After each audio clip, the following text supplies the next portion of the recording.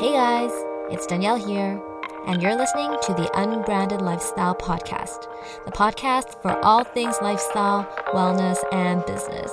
So grab yourself a coffee, get comfortable, and join the conversation. Today's episode is on mental health awareness, and you're listening to episode 1, part 2. I want to talk a little bit about this topic because the topic of suicide, because it's been this really there's this raving show on Netflix called 13 Reasons Why, and I don't know, I had some moments where I just felt kind of disturbed by it, mostly because I think growing up, like, I had friends who were either suicidal, or I knew somebody who was harassed or was raped. And this show really depicts a lot of those in very graphic images. So I don't know if you've seen it or if you've been reading up on it, but what's your take on this? And do you have any sort of a perspective on whether this show is benefiting the public, or is it more of the opposite? That's a challenging question to answer directly. I personally haven't seen it, and that's the honest truth. I have colleagues that have seen it and have their opinions about it.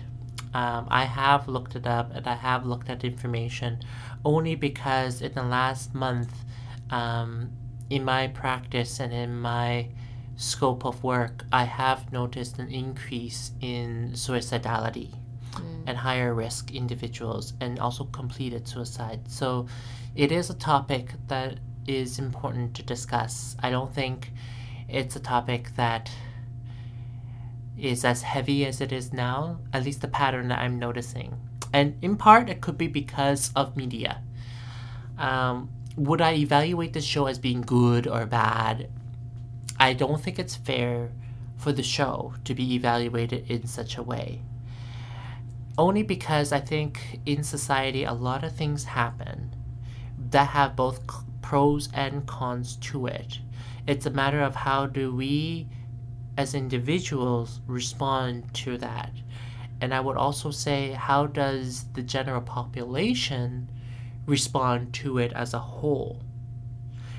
This show, whether it was meant to show and air or not, it doesn't matter because it's now here. And people are watching it. And Yeah. I think people need to be aware that a show like this, it's not a soap that you watch on TV. It is not Friends. It is not Modern Family. Like, you don't sit and you watch this and you enjoy. This is a topic that touches many, and you should not watch it alone. This isn't meant for somebody to sit and watch alone. This is meant to open a discussion.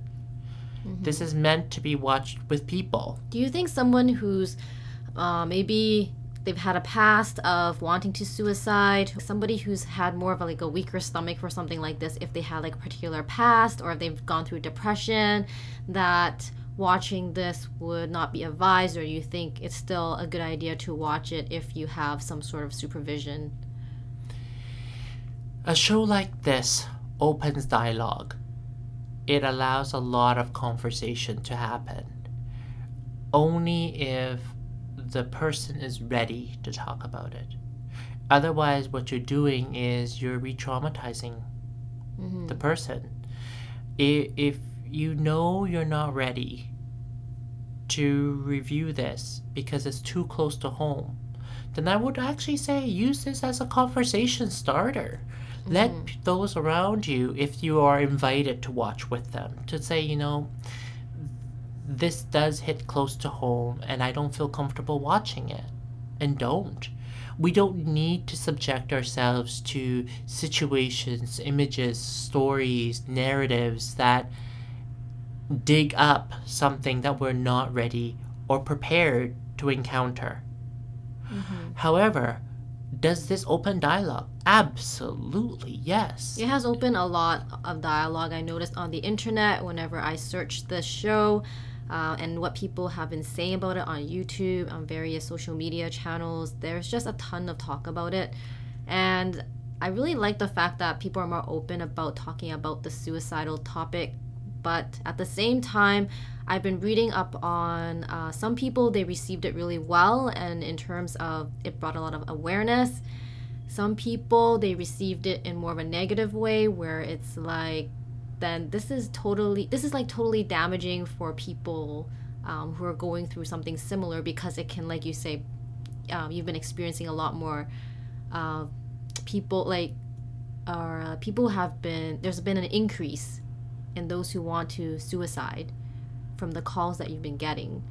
So I do see two sides of it. And then at the same time, it's really interesting how some people who were suicidal and then they saw the show, they realized that they don't want to suicide. There's multiple different angles when it comes to the topic of suicide. I don't believe a show can make people suicidal.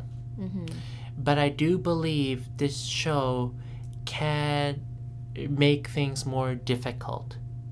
Like I say, some people are not ready to encounter that yet, and here it is in front of them, thrust in front of their face, and they have to deal with it.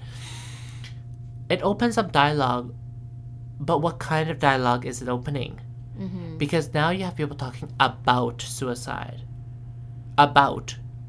That's the key word here. It's about it. It's outside of me. I'm not engaged with it. It's just a topic. It's just another thing I talk about. Just like a sports car on the street. I talk about a Ferrari. I talk about a Porsche. Well, what about those around you? Did you talk and participate in it? In the sense that, how are you involved? Mm-hmm. Are you actually a part of this movement where you're bringing awareness and you're saying that I am supportive, I'm open for this dialogue. Come talk to me if you are suicidal. Come talk to me if you have dark thoughts. Come talk to me if you think about dying. Come talk to me when you say I don't want to wake up in the morning. Come talk to me when I have thoughts of, wouldn't it be so nice if I just cover my head and today just never happens. All of that are suicidal thoughts. Do you believe that we could talk about these things with our friends, or this is something we should bring to a professional to talk about? You can talk about it with your friends. Absolutely, you should talk about it with your friends. Mm-hmm. Professionals are professionals. Yes, we have ways of helping a person adjust, adapt. We have ways of helping them move forward in their life. But guess what? Your friend knows you more than anybody else. Your family's been with you 24/7 for a long portion of your life. They know you. And so talking with them gives you a realization of, where are you? So let's say we have a friend or a close family member bring up this subject, or or we have this sense that they're not doing so well, and if they are suicidal, like, how can we as peers or friends support them and make sure they don't go and take this route? Or what can we do as individuals to just support this person? Like, what are the steps if you find out that one of your friends are like suicidal? Step 1, don't be scared. A lot of people hear the word suicide and they're terrified about it. They're so terrified that they don't know what to do. Because they don't want to. I would sense that it would be freaky to be responsible for one of your friend's death. Because what if, I guess my thinking is, what if I make the wrong move and I was the one that caused them to, just jump over the edge? If your heart is in the right place, you're going to do the right thing. Because you're not going to say something that will trigger them. Mm-hmm. I imagine that most people wouldn't. Some people don't know what to do. So their coping strategy is to become defensive, is to become aggressive, using their own frustration or their own fear, and this is how they deal with frustration and fear. Well, if you know this about yourself, take a step back, because now you're scared and you're terrified, and you have to be honest. I'm scared. I'm terrified. When you tell me this, I don't know what to do. But you know what? You and I together, we can get something done. So step 2, actually doing the motion of inviting the conversation. You might not know what to do. Mm-hmm. Nobody knows what to do. Just because I'm a counselor doesn't make me any better than anybody else who knows what to do. We have assessment tools. That does not save a life. Assessment tool is on the piece of paper that check boxes. But we are willing to walk the journey. We are willing to invite the conversation. We're not terrified about it. So don't be scared. And then step 2 is to invite the conversation. Invite the conversation. Okay. To ask, right? If you know, so let's say you're terrified and you don't know what to do. You let them know. What you shared with me right now, I'm actually terrified, but I'm thinking you're just as scared as I am too. So why don't together we figure out something? Let me help you get some help. Right? Mm-hmm. This is where you start reaching out to people. I don't know where. Let me call so-and-so. Let me ask somebody else. As you start asking more and more people, I'm sure somebody you could come across that will have some information to say, you know what? Maybe you should go to this place. Maybe you should talk to so-and-so. Mm-hmm. Right? Now, let's say you've bypassed the fear. You have no fear. You're able to say, you know what? I'm not afraid of this topic. Then we skip step 2 and we jump to step 3. Ask the questions. Have you thought about hurting yourself? Mm-hmm. The person may say, well, what do you mean hurting myself? Anything. Have you thought about hurting yourself? Period. Yes or no? It's very simple. And if they say yes, then you go, okay, well, now I'm curious. What does hurting yourself look like? Does hurting myself mean I'm cutting? Hurting myself meaning I'm smacking rubber bands against my wrist? Hurting myself as in I'm drinking? Hurting myself as in I'm banging my head against the wall? Slapping myself? Like, what does hurting myself mean? Mm-hmm. Once you know that, then you ask the next question. You're asking, do you want to kill yourself? That's a hard question to ask someone. That is a hard question to ask, but you've already layered it all. Do you want to hurt yourself? Yes. How are you going to hurt yourself? I'm going to do this, this, and that.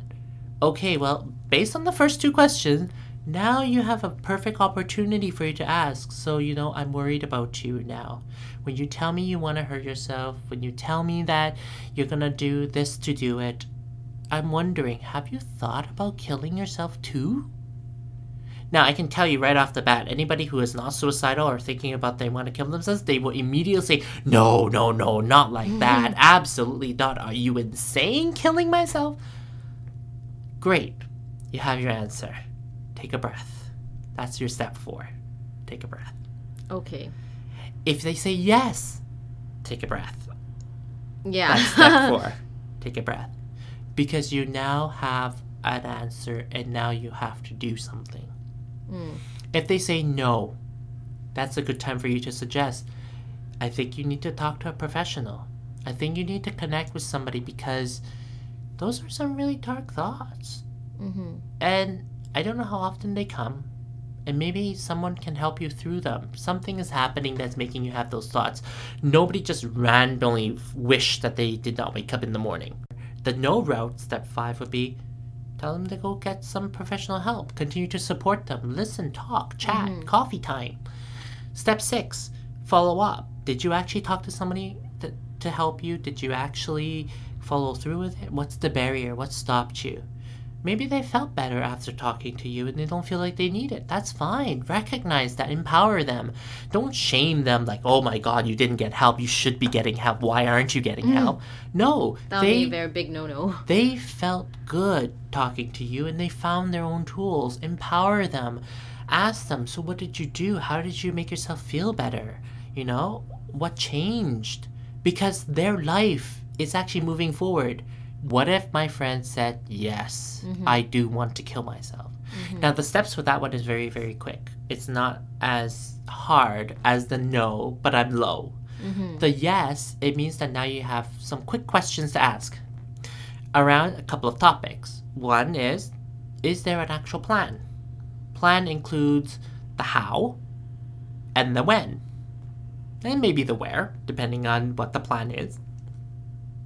Then you ask from the how, what are the materials? Sometimes you already know what the materials are because with their how, they already told you what they're about to do. So you already know, okay, they need certain items that they have to get or they already have. All the details of their plan. Not necessarily all the details. You just have to know what the details are. Because as a person who now got the yes, we have to do a little bit of that prevention piece, right? To make sure that they're not going to do it. At least for the next 24 hours, they're not going to do it, right? So you need to take that stuff from them or find a way of securing it. Those ones are the two main things. And the third thing that you need to find out is how strong is that intent of wanting to kill themselves. Is it really powerful? Like they can't shake it. It's always constantly there, and it's not a matter of if they'll do it, it's a matter of when they'll do it. Because if you have those pieces, it's very simple. You need to take them to the hospital. They will say, no, I'm fine. No, I'm fine. You must insist. You must insist. So you just take them there? Yes. Okay. In whatever means necessary. Oh, right. Right? This means sometimes you have to call 911. It may mean that the police have to come knocking on the door. It may mean that you have to encounter this whole drama of them being taken. But you have to recognize is that when the intent is there, when there is a plan, when the person has the way of doing it, it really is not a matter of if. It is really a matter of when. And a person at that time can tell you, I'm fine. And then tomorrow they get overwhelmed and they do it. Okay, I see. Because the intent is very powerful. And we can't control that intent. Because in my motto, if there is a will, there is a way. And when you have the intent, the will is there. And the will isn't towards life. It is towards death. That means they will find a way to do it. So we must minimize those ways. Like in Vancouver, I know that we all have, or in BC, we all have some sort of funding for mental wellness, for mental health services, but I'm not even sure if many people know how to take advantage of that, provided that, their workplace gives it to them. Or, how do we even maximize that? And do people even usually know about it? And if they do, then what's the best way to make use of that? Yeah, that's a very good question because a lot of consumers do not know that they have this. So first of all, let's talk about the free stuff. So the free stuff. Every community have community resources that you can access. It's all self-referred. One type of resource that can come to the top of my head is the Family Services of Greater Vancouver. They have locations throughout all of Lower Mainland. It's a very short-term program, just like all the other free services, but it's government funded and it's for usually low-income families to access mental health support for free. And you work with either registered clinicians or supervised students that are aspiring to become clinicians. Then we talk about company funded. So if you're working with a corporation, usually the bigger ones, a lot of the smaller ones now have adopted this model as well. They're called the Employee Family Assistance Program or the Employee Assistance Program. The acronym most of us may have heard is EFAP or EAP. Those ones are again short-term type therapy where it's geared towards getting you over the hump. And it's available. Now, depending on your contract, some of them are longer, some of them are shorter, some of them have no expiry date, no end date, and some of them do. So you need to know your program and access it because a lot of people benefit from that. For a lot of companies, I describe it as chunk counseling. You have one particular issue, chunk a bunch of sessions around it, and then you get it resolved. Let's talk about how do we prevent, how do we resolve, and not talk about death as a solution, right? And so EAP does a lot of that, and it's amazing work. Now, like any other searching for resources and counselors, you might not encounter the very first one as the perfect match. Test water, try it out. EAP allows you to do that. Community-based resources might not, because that's the agency, that's who they have, that's who's available, so you're limited. EAP, it's paid people. These people earn their salary or earn their session from the employee assistance program. That means there's a network of people. So test it out. This person, you sat down, yeah, they're very, very nice, but you didn't get what you're looking for. I would suggest you talk to them and let the counselor know, hey, your method doesn't work. It didn't jive. I'm looking for something else. I'm hoping that I can do this. Let the counselor have that opportunity to let you know, I hear what you're looking for. That's not what I do, but you know what? I know who does, and they're part of the network. Ask for this person instead. Or have the counselor help you coordinate the language so that when you call in for the intake, they can actually match you up more succinctly to what you're looking for. Maybe you don't know. Maybe you are not able to communicate that to the counselor. Maybe That's you don't fine. know what you really need, so you need someone to help guide For you sure. in that direction. And maybe it's embarrassing to tell the counselor that they're not doing a good job. Maybe you're not in that, your personality goes, I don't want to confront that. That's fine. You don't have to. Counselors that work in EAP, we all know that clients move around. Clients change counselors. Maybe not something that we did. Maybe it's just we're not a good fit. So call back in and change. It's provided by your company. You've already paid for it in your benefits, so understand your plan and use it, right? And don't feel bad. And if the counselor is not up to par, really, they've done something that really made you feel uncomfortable, you need to give feedback back to the company. That's how they screen us. That's how they regulate us. And I recommend anybody who's listening and have EAP to really take that to heart. Positive feedback, negative feedback, give the feedback. Because that's how clinicians like myself get the coaching. We learn from these mistakes. We learn from the fact that, I shouldn't have said that. Or we learn from the fact that, maybe I shouldn't have used that approach. Or that approach was too intense. Or how do I couch it? We all have clinical managers that we look after us under EAP anyway. So utilize that service, right? So now let's move into a little bit more towards the funding side. Well, yeah, the funding side. Are people even making use of what's available, or would you say most people aren't really using it? Well, most people aren't using it, I can Most tell people you aren't. that. Because anybody who don't have EAP usually have extended medical. And extended medical, you need to know your plan again.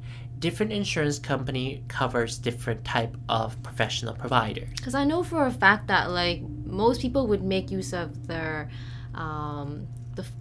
what they get from work is what covers eye exams or dental and other things, but mental health is something no one really talks about going out to get. Well, because of how they word it, right? The stigma comes up. What we talked about earlier, right?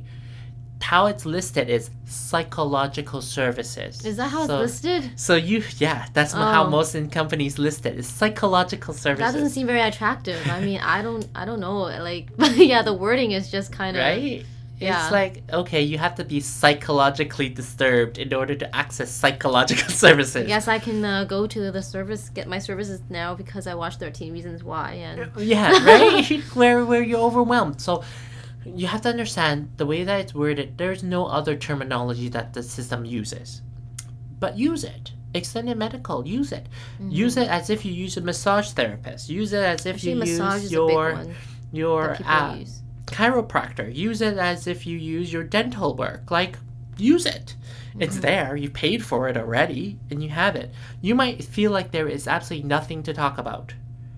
But I guarantee you sit down and you start talking, there is something to talk about. Even if it's just to get more information. Maybe you directly don't need it, but let's say your kid needs something, but they're refusing to go to counseling. Your best friend needs something, they don't have benefits, and you want to get information. Well, guess what the counselor will do? Counselor will give you that information. Do you see that there's anything that's missing or that people could benefit, if only they knew, or If only our government would allow counseling services to be covered under medical services. Oh, wow. If only that could happen. Because right now they're pumping up acute services. But do you know what? If you get a referral for a psychologist from a medical doctor, the wait time is between 3 to 6 months right now. And that's pretty long, right? For anybody who's dealing with depression and anxiety, they can tell you and contest that that is a very, very long time to get a psychologist to see you. But guess what? Psychologists with a doctor's referral can be free because you're using the public service, not the private sector, right? Yeah. And you have to wait. Or if you need medication. A lot of times we go to family doctors and we get prescribed medication to help with the symptoms. But you don't have a diagnosis. Well, why? Why don't you? Well, you don't because they're not a psychiatrist. Well, how long to get a psychiatrist? A psychiatrist is even longer. It's a more than 6 months wait to get in line for a psychiatrist. Well, how do you get one fast? You better have a mental breakdown, as they describe it, be completely overwhelmed, taken into the hospital, and you get to see a psychiatrist right away. So it takes a lot to get to that point. Right? Well, we hope to not get to that point, right? True, yes, prevention. Our work, what we do is try to prevent that moment when you have to be carried in a stretcher into the hospital in order to get help. So let's say you don't have benefits, you really are in need of counseling, and you can't afford our rate. Ask. Some counselors do have a sliding scale where they can say, given your circumstances, maybe I can give you some kind of a leeway, discount, or a reduced rate, something like that. Ask them. I'm a part of a bunch of different therapist groups, and when a therapist gets asked that question, and they cannot go below their sliding scale because of their overhead and that family that they have to feed, they reach out to the network and they go, who can offer this person services? This is the range that they can pay. Is somebody willing to take this on? The network goes out and there is a response. Always. I think that's really great that there is that option. People in our helping profession, we are not out to make money. If we're out to make money, we're in the wrong profession. So we're not here to make money. We're here to direct people to the right resources to get the help. There's people that do pro bono work sometimes. They have a few slots in their schedule that's their way of giving back to the community, and they do pro bono work. There's some people that do slide very far down that scale, that they would take you in for a minimum rate. I can tell you, I have clients that email me. They never become my client. They ask me questions, and I'm more than happy to answer them and give them information. And if we are a good fit, we work together. And if not, I always tell them, do you want me to find someone for you? Do you want me to find someone that's more tailored to what it is that you're looking for? I make referrals all the time, and I give names all the time. I just did that this afternoon. Yeah, so speaking on that note, I was just going to wrap us up really quickly now with one last thing that would be very beneficial if you can touch up on. But thank you so much for all that wisdom and how we can actually access all these resources and what we actually have at our fingertips that we actually don't really know about. And also taking away all that stigma of, mental health, who is it for, and just not attaching that to the person is very important. So my last couple of questions is there even a connection with nutrition, and how does that help in terms of mental health? And is there actually a connection with mental health and nutrition? There is a connection. There is a 4-page document out there. If anyone is interested in looking it up, the document now, I downloaded it, so I don't know if it's still up there. But Cool. It's Mental Health Foundation is a UK organization. And I can share this with Danielle later on. And then I'll leave a link for them to download. Yeah, I'll send it to you so that there is. But there is a lot. Nutrition. So I'm just going to go through a few things in here that's very common. So for example, anxiety. Well, your diet might be lacking folic acid or magnesium.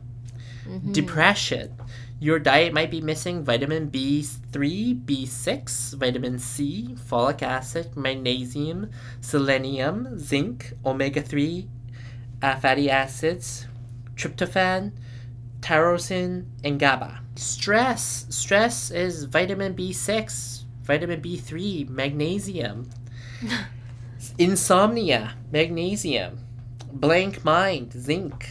irritability, vitamin B6, magnesium, selenium. What I do notice is that when my clients are going for their hikes, when my clients is enjoying nature, when my clients are actually taking that moment to drive into interior BC, going on the grouse grind, like they are actually faring better. That's really valuable to know because it is, like you say, it's everything, it's all connected. So, looking after your health and how you eat and even your exercise and keeping active, it all adds up, especially the outdoors. Because nowadays, we don't really explore outdoors as much as we used to. I still remember growing up, it's always been more outdoorsy. And now I look at the kids around me and they all play indoors. So life, I know, right? Yeah, so there's been so much changes. So one last question I want to ask you to just wrap things up is that what does health and freedom actually mean to you in your very own definition of how you perceive that? Well, it's funny you ask that because I think my answer will be very different 2 years ago than the current now because of the health challenges I went through myself. So a lot of clients I may disclose because it helps them move, and for many clients I don't disclose because they can't tell the difference. So with my own health challenges, I would say health, if you have it, you can do a lot of things that money cannot even calculate. When I was recovering from my health challenge, what I realized was movement was a challenge. Walking was a challenge. And so to even retrain my body to get the competency, the capacity to move was challenging. I look around and those that are also going through health challenges and I compare. And I realize that my capacity to recover at a faster rate was because I have been keeping healthy. The minimal, of course, like everybody does, Oh yeah, I can squeeze in 30 minutes for a walk. Let's do that. I'll squeeze in a stretch while I'm watching TV. Let's do that. Oh, I'm watching Netflix. Well, instead of sitting on the couch, I'm on an exercise ball. I'm doing some yoga stretches while I'm doing it. Like, we're fitted in however we can. But that really helped the body in terms of muscle memory to remember, hey, I can move this way, to really promote that recovery.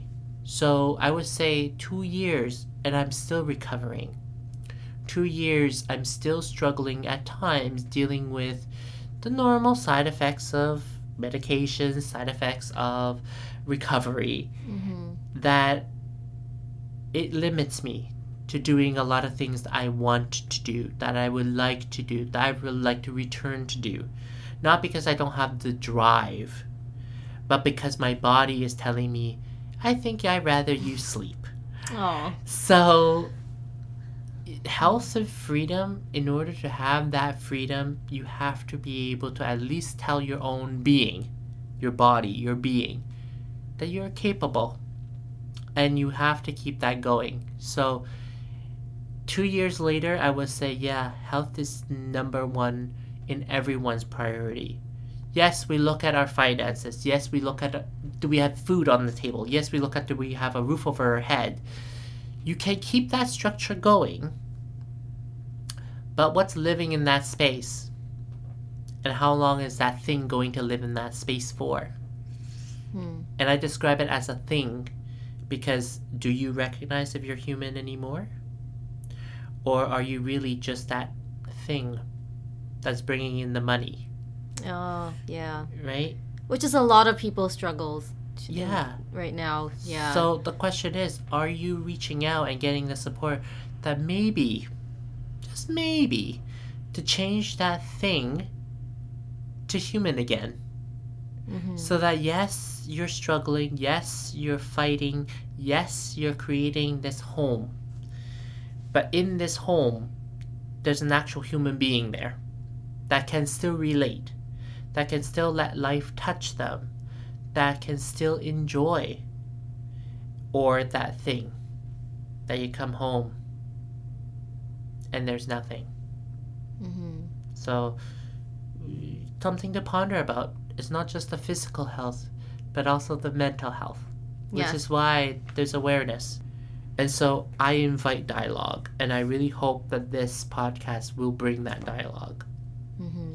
Thank you, Ernest, so much for shedding the light on this topic, because it's not easy to talk about, and I know that it's always about us taking the first step to make it into a dialogue so that it is something that people can talk about more freely versus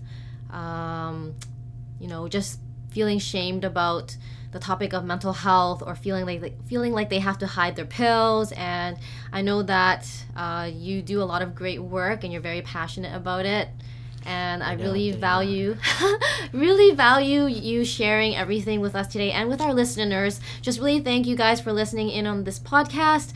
And if you guys have any questions about mental health, or if you guys want to get in touch with Ernest, you can easily access his website. It is at www.willfulminds.ca, or you can search Willful Minds on Facebook. If you ever have a question, Ernest is very much available and will be very open to answer any questions that you guys may have. So thank you guys for listening, and thank you, Ernest, for being bold and brave to be on this podcast. So thank you so much. Thank you.